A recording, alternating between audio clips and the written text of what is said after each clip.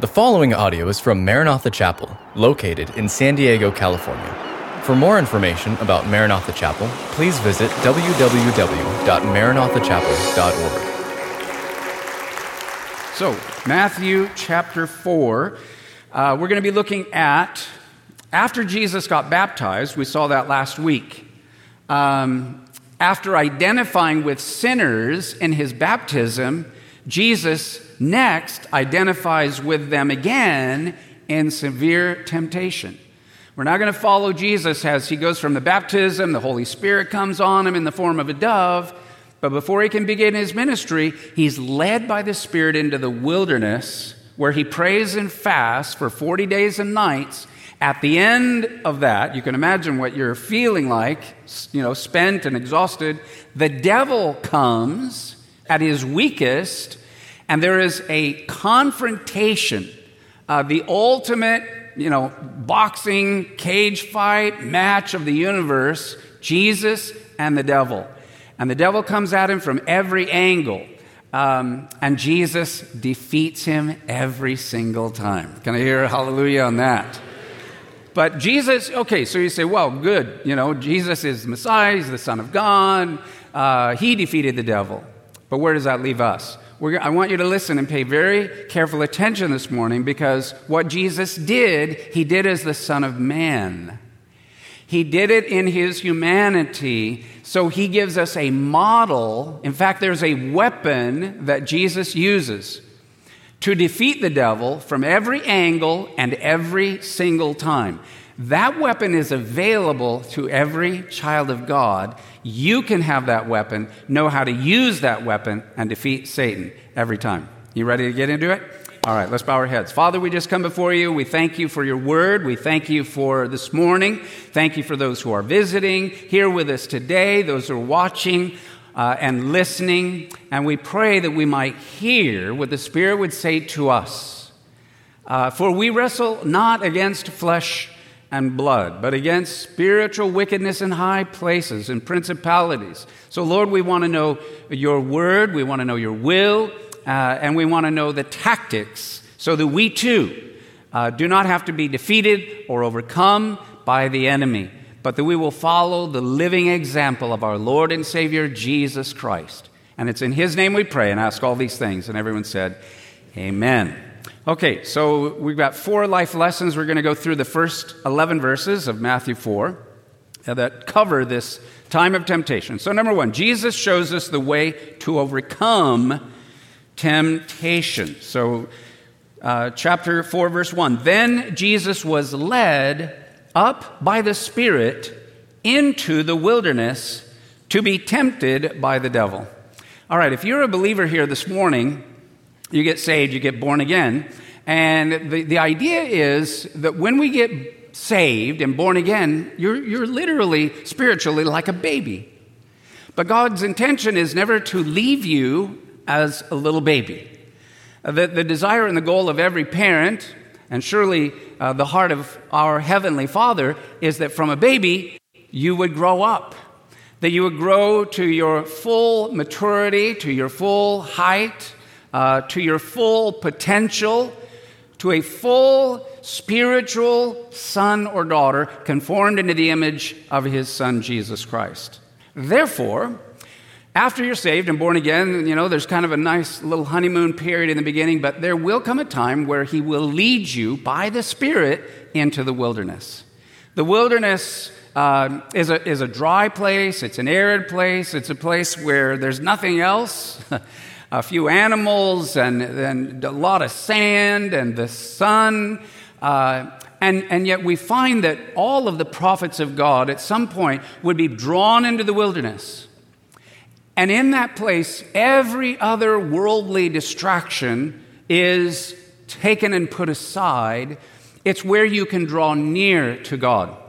I may be speaking to someone here this morning that you're like, I think that, that's how I feel. I feel like I'm in a lonely place or like a wilderness place.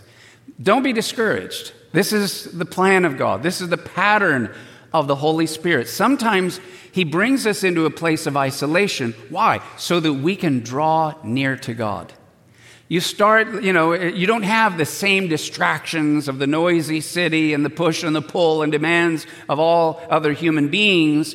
It's now just you and the Lord. And so Jesus went into the wilderness, led by the Spirit. He's praying, he's communing, he's drawing near to God. We are right now, we believe in that 40-day window. Recently, we just had the first day of Elul. The same 40 days that Moses went up and was on Mount Sinai. We're in that 40-day window right now. And it's believed by some that that's the same 40 days that Jesus himself was in the wilderness. So this is a great season right now to fast and pray, seek the Lord, and draw near to him. Now, at the same time, the devil comes to tempt him. And Jesus was not, let's state this, Jesus was not tempted so the Father could learn anything new about his Son. He had already given his blessing. One of the 3 times that God spoke from heaven and shook the universe and the earth when Jesus had just been baptized. It was like the Father could not hold it back. This is my beloved Son in whom I am well pleased. And he shook the earth. So Jesus had already received the blessing and favor of his Father. Jesus wasn't being tested to prove anything. So what was going on? Jesus was tempted in order that he might defeat the devil and that every creature in heaven, on earth, and under the earth might know that Christ is a conqueror for all time and all eternity over every attack and device of the enemy. Hallelujah? Hallelujah. And he, in this temptation, exposes the devil, and he exposes the tactics of the enemy, and he gives us keys to defeat the devil. All who follow him. So you remember now, it's interesting that Adam, he met the devil in a beautiful garden. Jesus meets the devil in the wilderness. Adam lost everything and plunged all of humanity into generations of death and defeat. Jesus won the battle, and all the way up into the cross where he finally forever defeated the devil. So, let's go to the first of the 3 temptations. The first temptation was about challenging the identity of Jesus. So, okay, we're going to look at that and read it in verses 1 through 4, beginning in verse 1 again. Then Jesus was led up by the Spirit into the wilderness to be tempted by the devil. And when he, Jesus, had fasted 40 days and 40 nights, so it's the end of that time, afterward he was hungry, I guess so. Now, when the tempter came to him, he said, "If you are the Son of God, command that these stones become bread." But he, Jesus, answered and said, "It is written, man shall not live by bread alone, but by every word that proceeds from the mouth of God." So basically, the devil comes to Jesus and says, if you're the Messiah, the anointed one of God, prove it. And I want you to note here something, especially if you're taking notes, which I recommend. Satan tempts Jesus to take a shortcut to revealing his true identity, his messianic identity. Feed your flesh. You're hungry. You have the power, so use it. Turn some stones into a loaf of bread. This is a great tactic of the enemy. Know this. The devil always, how does he tempt frail human beings? How does he come to you and me? When we are weak and when we are isolated, here's what he comes and he whispers, hey, I know this has been long, it's been hard, you've been making all these sacrifices. Hey, I've got a shortcut. The devil always offers what appears to be a shortcut to revelation, to identity, to the power and the glory of the kingdom. But I'll tell you this, every time he offers a shortcut, the only thing that will happen is you'll be cut short. You will be denied. Now, this was not a temptation, interestingly. You think the devil might say, hey, why don't you turn these stones into piles of cash, wealth? But he only says turn it into bread. Now, what's wrong with that? I mean, Jesus is a human being. He has been praying and fasting and communing with God for 40 days and nights. What is wrong with turning stones into bread? What's interesting is, we know in the Gospels, there are many accounts of Jesus actually kind of doing something very similar. He multiplied a couple of loaves of bread into much bread that would feed thousands of people. In fact, later in another Gospel, it says the angels came and ministered unto him and helped to feed him. Well, he ate some kind of miraculous bread there. What is so wrong about him turning bread or stones into bread here? Listen, if Jesus at that time and at that moment had turned stones to bread, it would have broken everything because he would have been doing it at the instigation of Satan, not God the Father. That's a very, very important point. Because sometimes we think that, it's the behavior that is, it's godly or it's demonic or whatever. No, it really is a much deeper issue. It's a matter of the heart. This whole issue that we're looking into the temptations of the devil, Satan is trying to come between God and his son Jesus Christ. They have this intimate, close, eternal perspective and relationship, and the devil is stepping between God and Jesus and saying, hey, why don't you listen to me? Why don't you follow me? He instigates, and that would have been the great sin right there. So he's tempting him, hey, you can do it, you need it. If you're really the Son of God, prove it. I think it's interesting how Jesus responds. He responds this way, it is written. Would everybody say that out loud with me? It is written.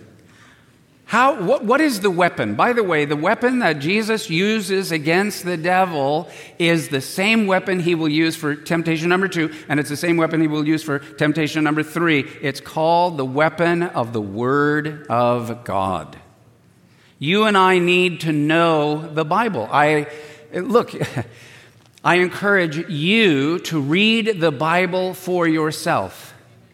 The Word of God, every word is, in the New Testament, the Apostle Paul writes to this young man, Timothy, he's discipling, he says, Scripture is inspired of God. It literally in the Greek means God breathed. The breath of God, the Creator who has the power to make all things exist. He says it, and it's so. He creates with his mouth, through his word, whatever he said was. The whole universe, which we still have not seen the end of, came out of the Word of God. He spoke it into existence. We need to therefore know the Word, and you're responsible to know the Word. Read through the Word. And I believe we should read it all the way through. If you don't have one, get a Bible reading plan and go from Genesis to Revelation. Now, it's interesting that Jesus used Scripture to battle Satan's temptation. And what's interesting, he says here, man shall not live by bread alone, but by every word that proceeds from the mouth of God. What Jesus was saying is, there is something more important to a physical human being than even physical bread. Because bread only nourishes our flesh. But the bread of life, the bread of the Word of God, nourishes our spirit for all of eternity. Man shall not live by bread alone, but by every word that proceeds from the mouth of God. Later, Jesus in ministry, he would say, I am the bread of life.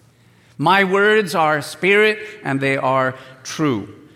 So every word of the Bible and every word of Jesus is the Word of God. It's powerful when it's used. And the devil, he couldn't do anything about that. He was blocked, and he had to try a different strategy and a different tack. So we come to the second temptation.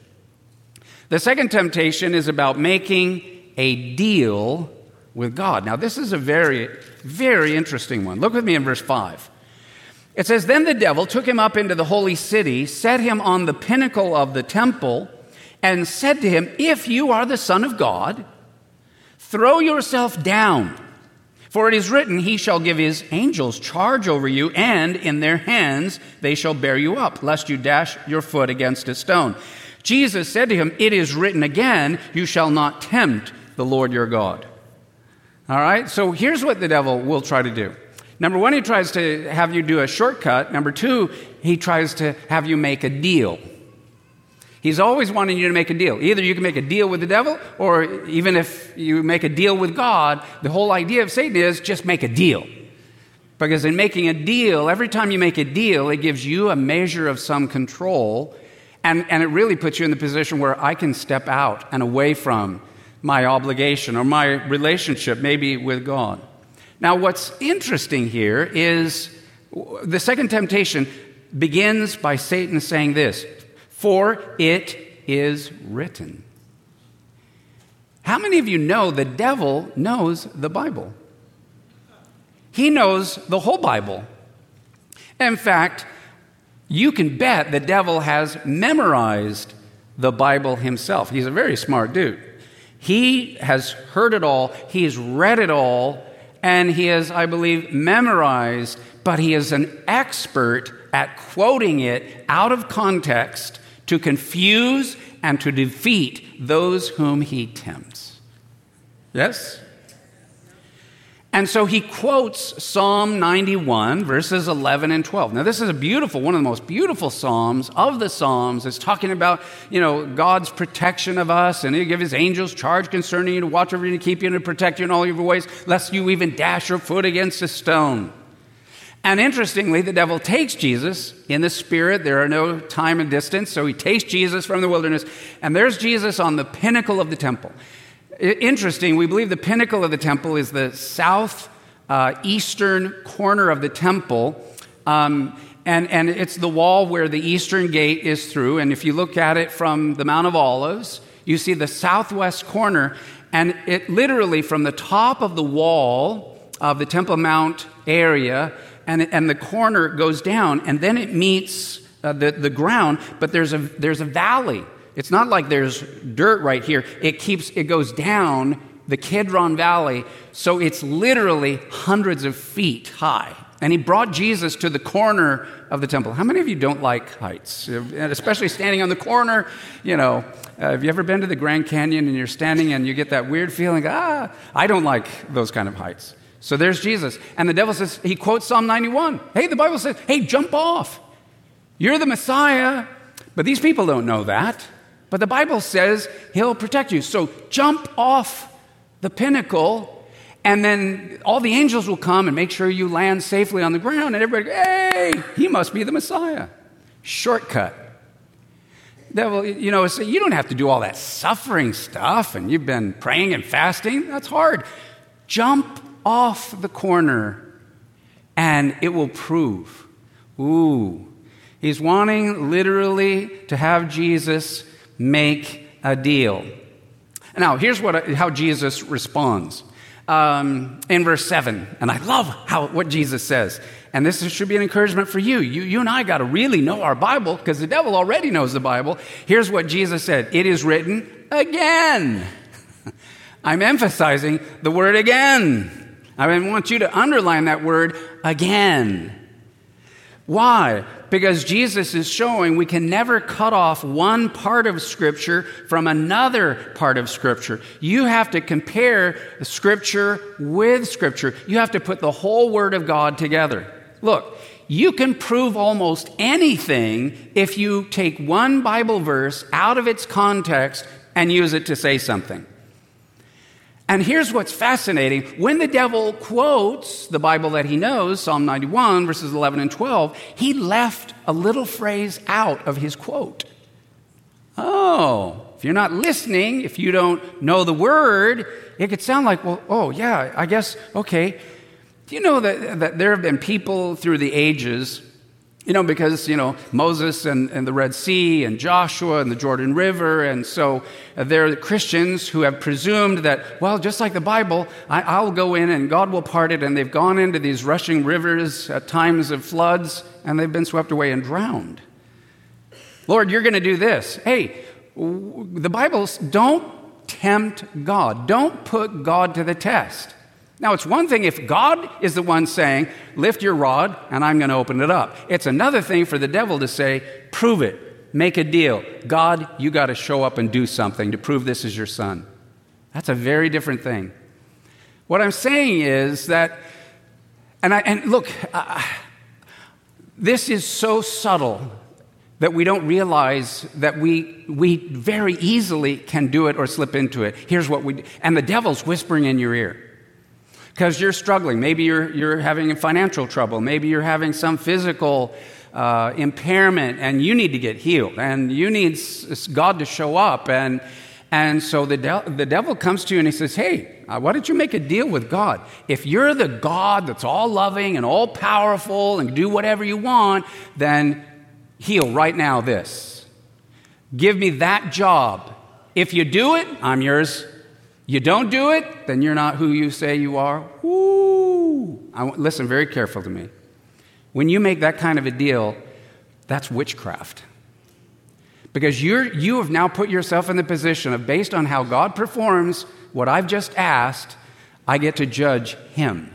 How many know we're not the ones supposed to be judging God? God is God.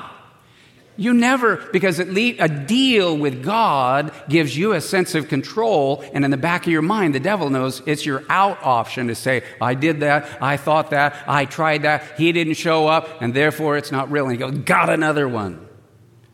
The whole problem with this is the instigation of the idea of making the deal was not God.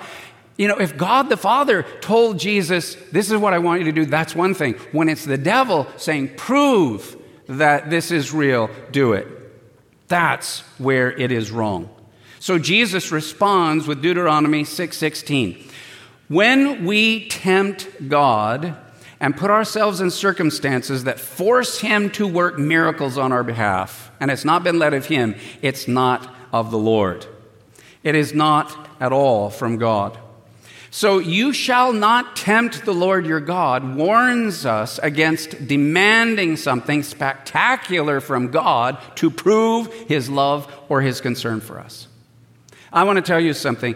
God has already proved and demonstrated beyond all, doubt his love for you. And he proved it already before you were ever conceived or before you were ever born.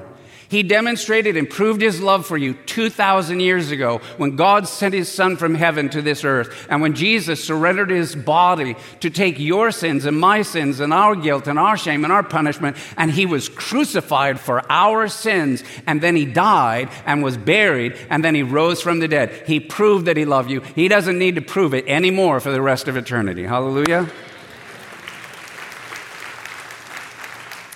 Therefore, read with me Romans chapter 5, verses 8 and 9. But God demonstrates his own love toward us in that while we were still sinners, Christ died for us. Much more than having now been justified by his blood, we shall be saved from wrath through him. It wasn't after you got saved. It wasn't after you repented. It wasn't after you started following the Lord that he loved you. But while we were still sinners, while we were still arrogant, while we were still rebellious, while we were still turning our backs against God, while we were still enemies of Christ, then he died for us. Then he was crucified for us. How much more does he love us now that we've turned around and follow him? All right, let's look at the last final third temptation. Whoops, I went too fast there. In the spiritual language, this whole thing of temptation is a legal battle over lordship. Jesus is Lord. Can everybody say that out loud with me? Jesus is Lord. That means he gets to direct and give the shots. Not the devil. We never have to do something or be... Look, the devil not only tricks you, he not only tries to give you a shortcut, he not only tries to make deals, but he tries to pressure you. So, never respond to pressure. That's not of the Lord. Look with me in verse 8. It says, again, the devil took him on an exceedingly high mountain and showed him all the kingdoms of the world and their glory. And he said to him, all these things I will give you if you will fall down and worship me." Then Jesus said to him, "Away with you, Satan, for it is written, you shall worship the Lord your God, and him only you shall serve." And then the devil left him, and behold, angels came and ministered to him. Again, the devil offers Jesus a shortcut to his kingdom. Jesus knew that he must suffer and die before he entered into his glory. But Satan is saying, if you'll bow down and worship me just this one time, you can bypass all that suffering. I'll give you all the kings and all their kingdoms and all the glory. I'll give it all to you. Just bow down to me and worship me just this once. I want you to note something.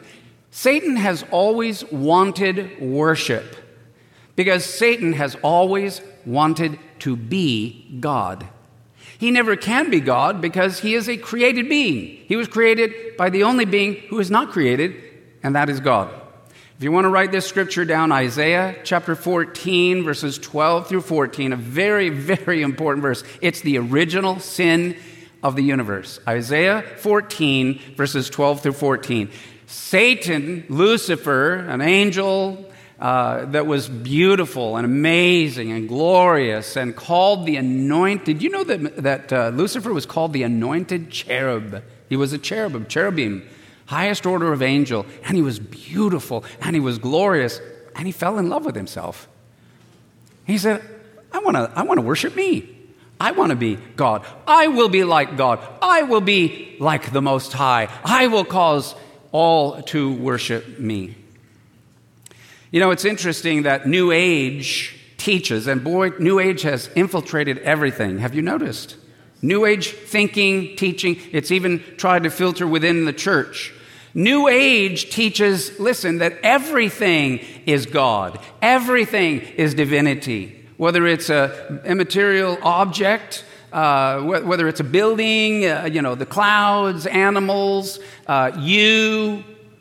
everything is God and everything is equal to God. And you're all divine, but it's on the inside and you just don't know it. It needs to come out. I don't know, I look around, I don't see a lot of divinity coming out of human beings around the earth.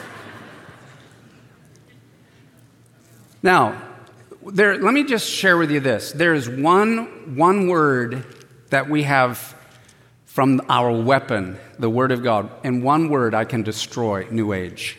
With one word. Here's the word, holy. Say holy. Holy. God is holy. Now, what does the word holy mean? We think of the word holy as, being something, righteous and something good or whatever, which it is. But did you know that the word holy really means separated from you, from me? God is distinct. He is profoundly other. In fact, he goes on to say, his ways are not our ways, nor are his thoughts our thoughts. God is separate from his creation, distinct, profoundly other. The very word Emmanuel, which means God with us, means that he previously was not with us. He's different from us. Emmanuel means it is amazing that God took on human form to live among us in the person of his Son, Jesus Christ. If everything is God, listen to this. If everything and everybody is all God and part of God, here's the problem with New Age. There is no worship in the universe. If everything is God, not only is there no worship in the universe, if everything is God, there's no submission, there's no repentance of sin, there's no surrender, there's no trust, and there's no hope for change, because it's all God. And I think it's interesting that Jesus' response in Matthew chapter 4, verse 10, "Away with you, Satan, for it is written, you shall worship the Lord your God, and him only you shall serve." Romans chapter 10, verse 9 says, "If you confess with your mouth Jesus is Lord, and believe in your heart God raised him from the dead, thou shalt be saved." Can you say Jesus is Lord? Jesus is Lord. If you will believe that God raised Jesus from the dead, and you've just said that, salvation has come to you. Do you know that's why in heaven, even the highest beings of creation, cherubim and seraphim, the closer they get to the manifestation of the eternal God and His glory, you guess what they cry out continuously day and night? Holy, holy, holy is the Lord God who was and who is to come. I want to just say this. I think it's kind of obvious, but isn't it a relief that you're not God? Last service, I had this wife, and she elbowed her husband. I told you. No, I'm kidding. But there are some people that act like it and think like it. No, we're not God. We need to worship. And it's the most beautiful thing in the world to know you're not the end-all, be-all, and that God is other, God is distinct, God is separate, and God is high, and God is holy, and God is love, and God is light, and God has made us in His image and after His likeness, and He caused us to be born into His family. I mean, how amazing. We're in the family of God. We get to be His sons and His daughters in a loving, familial, kingdom, royal relationship for all of eternity. We can't get any higher than that. So with that, I want you to close your Bibles and stand up, put away your notes, stand up. I'm going to ask Gary Ray to come out, and let's sing about that. But I want you to bow your heads and close your eyes for just a quick moment. There's a very, very important that I want you to do, individually right now, but I want us to do collectively. If you have ever in your life made a deal with God, and maybe you did it when you were, it's amazing how simple and subtle we can do it. God, if you're God, and if you're really everything you say, you'll do this, and you're basically tempting God. You put yourself in a position to judge Him based on what? Your opinion? His performance to you? Look, that came from the devil. We're never to judge God. We're never to make a deal with God. He's our creator, and He loves us. We're to submit to Him, surrender to Him, need Him, love Him, adore Him, worship Him, and we can have a tremendous, intimate relationship with Him. But if you've made a deal with God, that could be, I want you to confess it. If we confess our sins, He is faithful and just to forgive us our sins. I'm telling you, deal making is equivalent to witchcraft. It's demonic. It can leave a stronghold. So just say, God, have mercy. Forgive me. Lord, I'm never making a deal like that again. And I will know the next time somebody offers me a shortcut or a deal, that's the devil. I rebuke it in the name of Jesus. And the only thing that I have left is to worship You, surrender to You, submit to You, repent from my ways of thinking, and give my life to Your ways of thinking. So hallelujah. Lord, we just received now that forgiveness for deal making or the shortcuts we've tried to satisfy our own flesh and our own ways, probably at the suggestion of the whisper of the serpent. Lord, forgive us of our sins. Have mercy upon us. Thank You that You sent Jesus, so You wash us and cleanse us by Your blood. We receive that forgiveness now. And then, oh, how beautiful and what a joy it is that we get to, the most beautiful experience of a created being is the capacity to worship. Not ourselves, but to worship God, to worship the Father, and to worship our Savior, the Lord Jesus Christ. Oh, Lord, how we thank You for this honor and this privilege. You said, I will come and I will inhabit the very praises of My people. So take a deep breath. And now we've confessed, let it all out and go. And now let's enter into the courtroom of heaven and let's worship the only one worthy of our praise. Thank you for listening to this podcast from Maranatha Chapel. If you haven't already, please subscribe for weekly messages. Feel free to share this podcast and join us for our weekend services, held Saturday evening or Sunday morning. Visit our website at www.maranathachapel.org for more information.